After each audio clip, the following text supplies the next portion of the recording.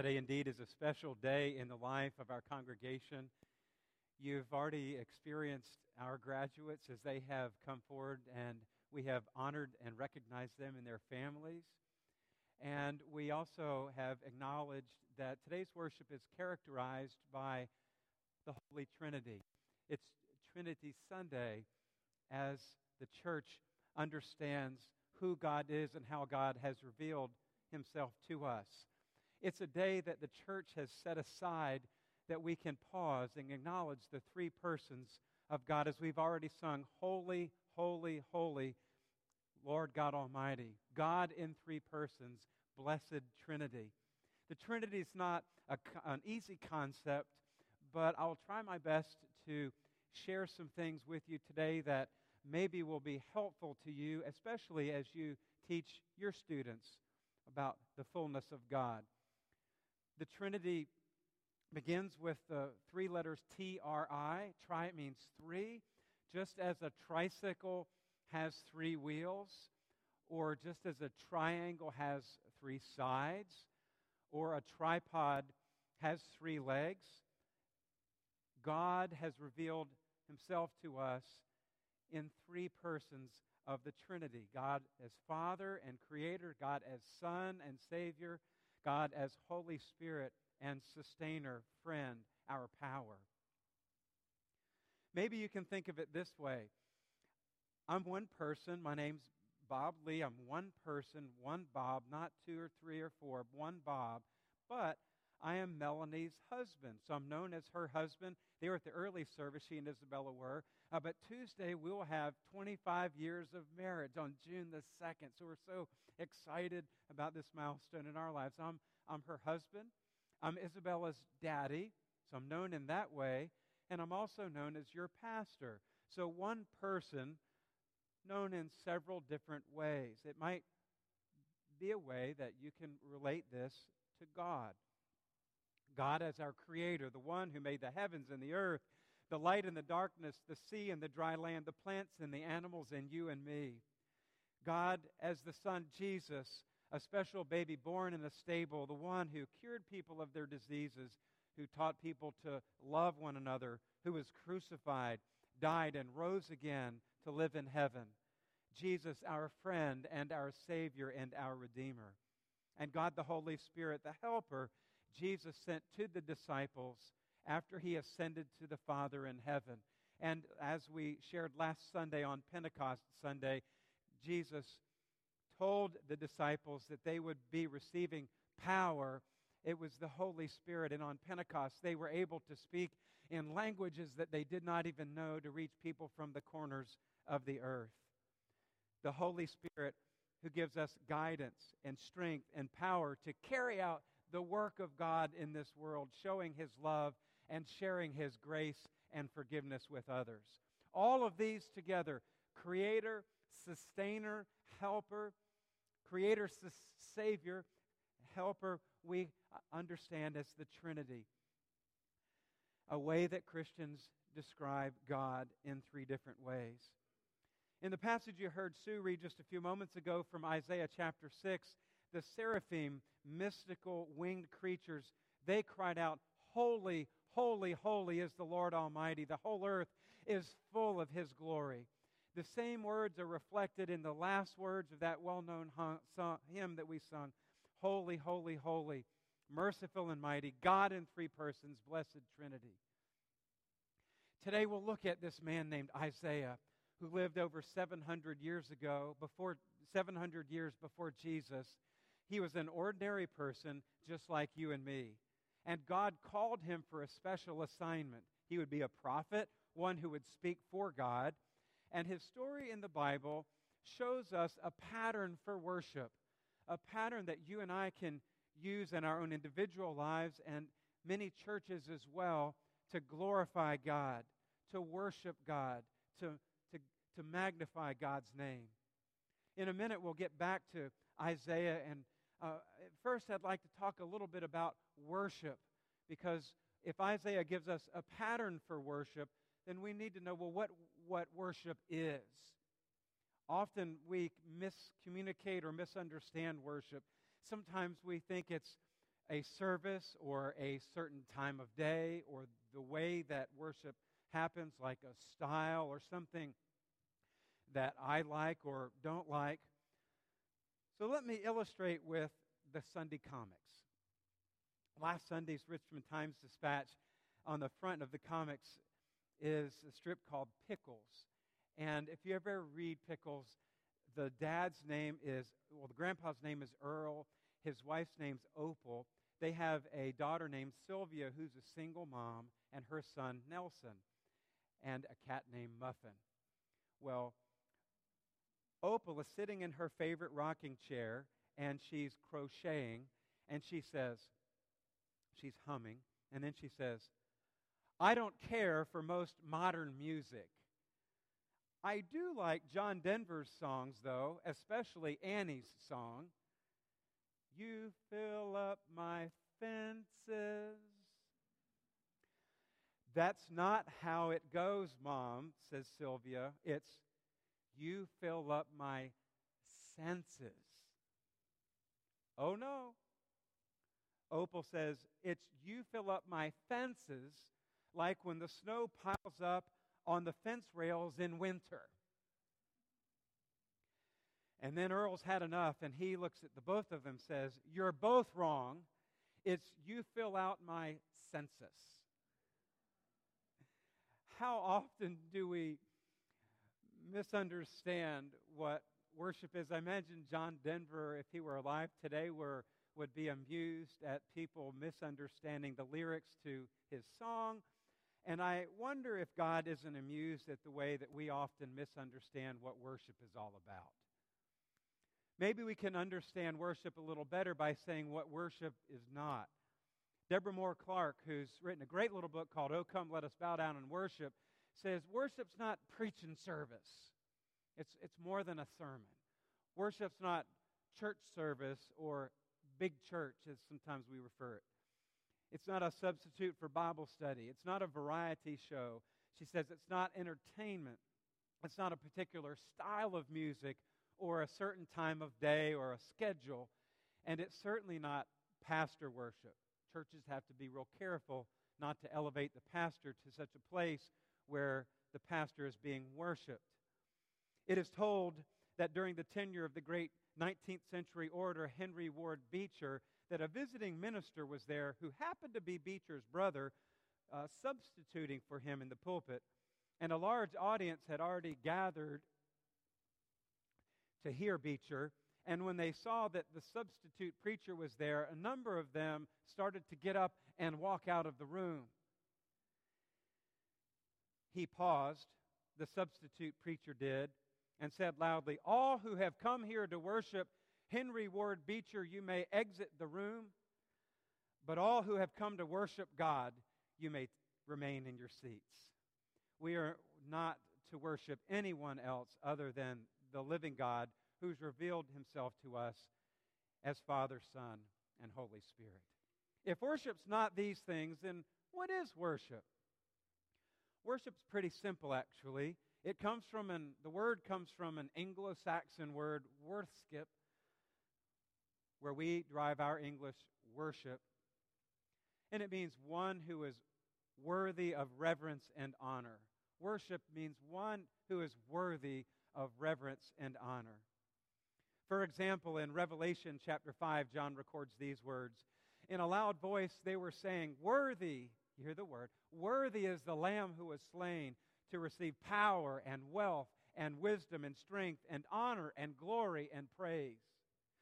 Then I heard every creature in heaven and on earth and under the earth and on the sea and all that is within them say, "To him who sits on the throne and to the Lamb be praise and honor and glory and power forever and ever." And the four living creatures said, "Amen." And the elders bowed down and they worshiped. Not only is worship something to be describe God, but worship is an action that we take. It is said that worship is the work of the people. It's the work of the people. It's true drama, as the philosopher and theologian Kierkegaard describes it. We are the actors, and God is the audience. So many times we get it mixed up and we think that God is the actor and we're the audience and we're just here to take in whatever God does or says. But we are the actors. God has called us to be about His work, and that work is the worship. Is worship. It's a lifestyle that we live. God is our faithful audience as we work and serve as the actors in the great drama called life. And our actions as worshipers, rooted in the Greek word liturgia. Liturgia means the work of the people. And you see in that, as you look at it, the word liturgy. Liturgy is not just something that's an order on a piece of paper or a reading from a prayer book. Liturgy is the work of the people. It's that which we are called to do as we respond to the leadership of the Holy Spirit. Worship is both individual and it's corporate. What we'll learn from Isaiah we can apply as individuals in our prayer closets and also as a congregation as we gather for corporate worship. Deborah Moore Clark says worship is Monday's response to Sunday's experience. I love that. Monday's response to Sunday's experience, that we take it to school, take it, our worship, to work, and to our neighborhoods, into our homes. As we serve God throughout the week, it's our response to what we experienced on Sunday. But have you ever asked the question why we worship? Why do we gather for worship? Why is it important that we do that? It's because God expects us to worship. We worship because Jesus worshiped. He set an example that we do likewise. And we worship because the Bible tells us so. We worship to maintain our proper relationship with the triune God. We worship because we're prone to wander. I don't know about you, but I need church. I need to gather corporately here in this place.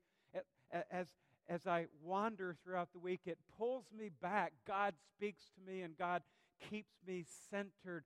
It helps me to frame out my priorities as I leave this place and I go back into the work and world of the week. We get distracted. Our minds wander. And we need that which pulls us back. It's like that little boy, a story I read. He had attended worship on Sunday morning.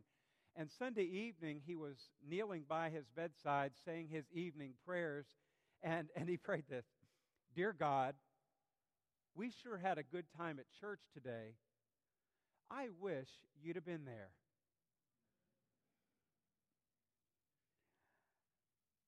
Many of us, we live life wishing God were there. We get distracted, we wander, or we face things that cause us to doubt God or to struggle with our faith. And worship helps to bring us back to center. If you're like that little boy, please know that God is here and that God is with you in this place and everywhere you go. Often, rather, it is God saying to us, "I wish you were here." Not only physically in corporate worship, but also spiritually, giving God our attention every day of the week. And this is not a guilt trip message. I need it just as much anybody else does to understand why worship is important. And Isaiah, as we see his experience there in the temple with God, we'll see this way that we can frame out our worship and make it perhaps even more relevant to our life experience. Worship brings us back into a right relationship with God and others. So when Isaiah encountered God in the temple, his response models some elements of genuine, authentic worship of God.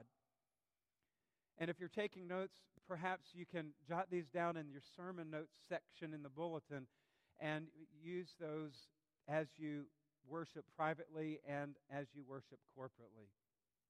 The first thing we see Isaiah do is praise God. Verses 1 through 4, In the year that King Uzziah died, I saw the Lord, Isaiah writes, high and exalted, seated on the throne. The train of his robe filled the temple. And then he sees the seraphim who were flying around. They covered their eyes and they covered their feet because God was so holy that they couldn't bear to look. And they were calling out to one another, holy, holy, holy is the Lord Almighty. The whole earth is filled of his glory. They were praising God. And Isaiah records this and helps us to understand the importance of gathering to praise God for who God is. He is holy, holy, holy. Something said 3 times in the Hebrew is something that we need to magnify and multiply. And then next, what happens with Isaiah is he is in the presence of a holy God, and he feels so unworthy. And I don't know about you, but I feel that way. When I have strayed outside the boundaries, miscolored outside the lines, fallen short of the expectations that God has for me, then I feel unworthy. And Isaiah cried, woe to me, I'm a man of unclean lips. I'm in the presence of a holy God, and I'm not worthy. The next thing we see, the element of worship we draw from the passage, is God's forgiveness. Verse 6 and 7. Then one of the seraphim flew to me, Isaiah writes, with a live coal in his hand, which he had taken with tongs from the altar. With it he touched my mouth and said, see, this has touched your lips. Your guilt is taken away and your sin atoned for. You're forgiven. Your guilt is taken away.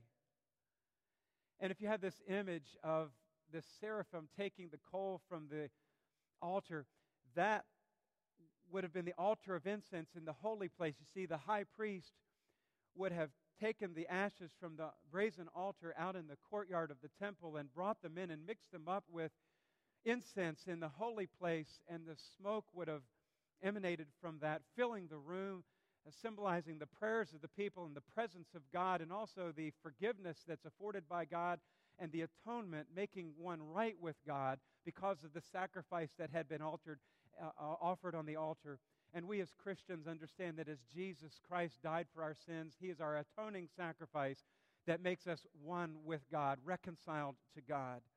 And it is this act of grace through God that the seraphim comes and touches Isaiah's unclean lips and purifies him or cleanses him of his sin and makes him right with God, and then puts Isaiah in a position to receive his calling from God with a clear mind and a clear heart. That's the next element of worship that we see revealed to us in the text in verse 8a. After the confession of Isaiah and the forgiveness that he receives happens in verse 8, Isaiah then says, then I heard the voice of the Lord saying, whom shall I send? Who will go for us? And the pronoun plural us helps us to see the God revealed in the triune way. God Father, God His Son, God the Holy Spirit. Who will go for us? There's this calling. You and I all have a calling. In fact, we have 2 primary callings. One is to discipleship, and another is to service. God desires that every one of us have a personal relationship with Him through His Son, Jesus Christ. We are called to be followers of Jesus, called to be His disciples. And then out of discipleship, we are called to serve. We are given a commission to serve. So God says, whom shall I send? Who will go for us? And then Isaiah steps up in verse 8b and says, here I am. Send me. Here I am. Send me. This is our commitment that we make to God. And then there's a commissioning, another act of worship or element of worship, where God says to him, go. Go and tell. See, Isaiah was given a difficult task.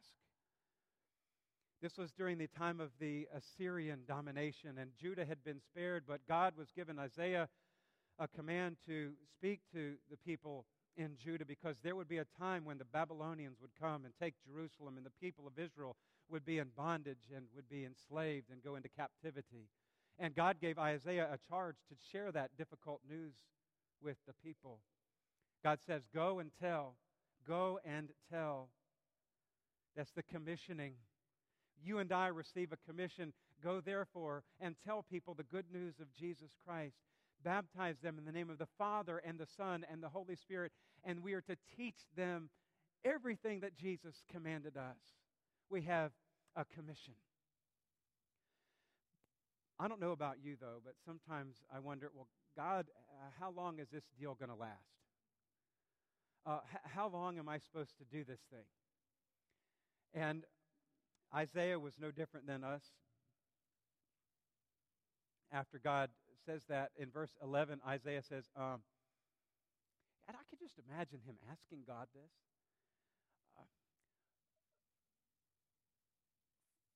For how long, Lord? How long is this supposed to last? How long is my commitment? And in verse 11, the second part, God answers, until. Until.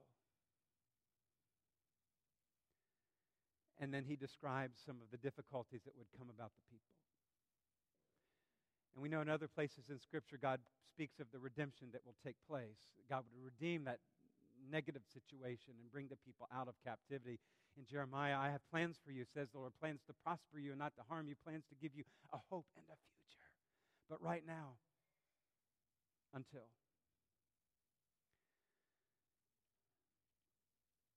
Sometimes our assignments are pretty clear. Sometimes they're not. And we've got to search and live out that calling. Sometimes we don't know how long it might be, and we have to trust God in that situation. There's a movie that some of you may have seen called Letters to God. It's a movie about a little boy who had a serious illness, who wrote letters to God and put them in his mailbox. And in the movie, the mailman's name's Brady. And Brady has been collecting these letters from the little boy's mailbox, and he banded them together and held on to them because he didn't know what to do with them. Well, one day, Brady decided that maybe he needed to go to God's house and just drop the letters off because they were addressed to God after all. So he goes into the sanctuary of the local church, and he drops the letters off, and he turns around to walk away, and then he's interrupted by the preacher who asks him if he needs some help. So let's watch this clip as we try to focus on the mission that God has for us.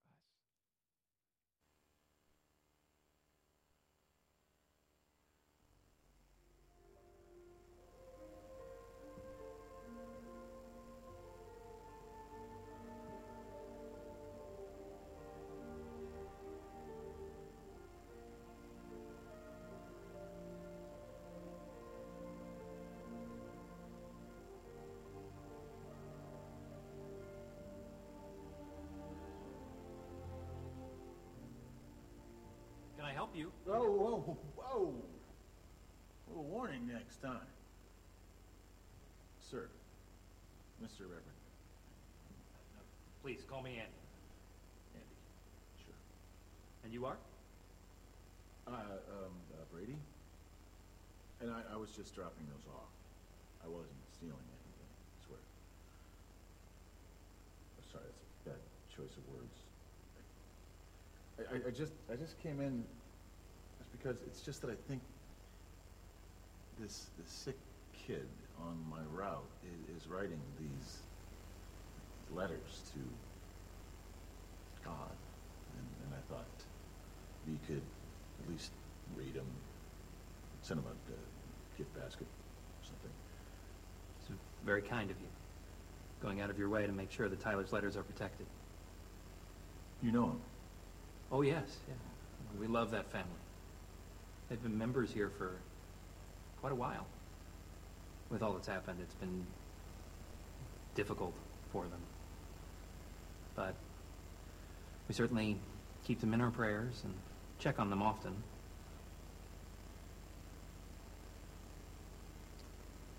You know, it seems to me that God put these letters in your hands for a reason.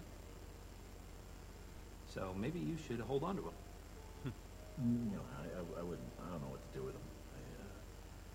Well, first thing you're going to do is go home and sleep it off. And then, listen to God. Let God tell you what to do with them. After all, they are written to Him.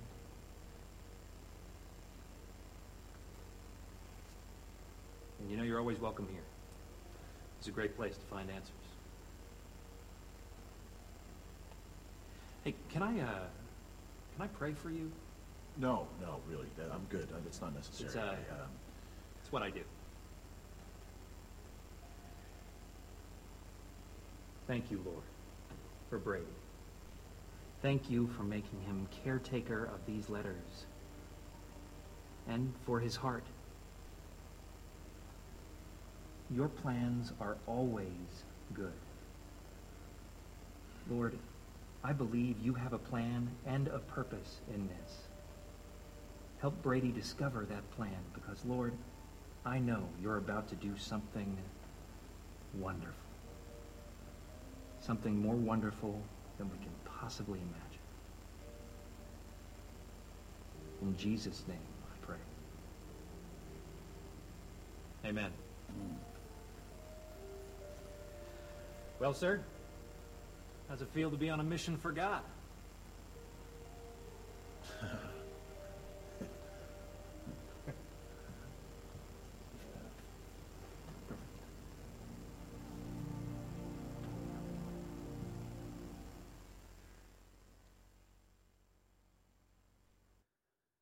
God has a mission for every one of us.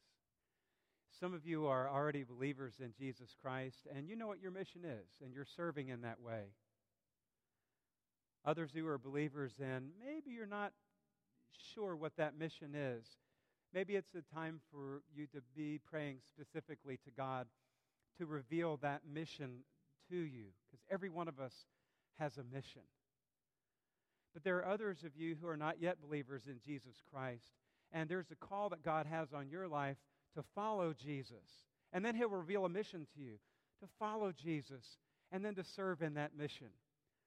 During our invitation song, we're going to sing, I Stand Amazed in the Presence of Jesus the Nazarene. And as we're singing, I would invite you to respond to God's leadership. Maybe it's the call to discipleship, to follow Jesus for the very first time and to surrender your life to baptism and to a life of serving God in His church. Or maybe you would respond in such a way that you would come and share or need prayer for discernment on what that mission is as a believer. However God is leading, that you would respond today. I'll be at the front as will our other pastors today as we stand and sing, I stand in the presence, amazed at Jesus, the Nazarene. Let's stand as we sing.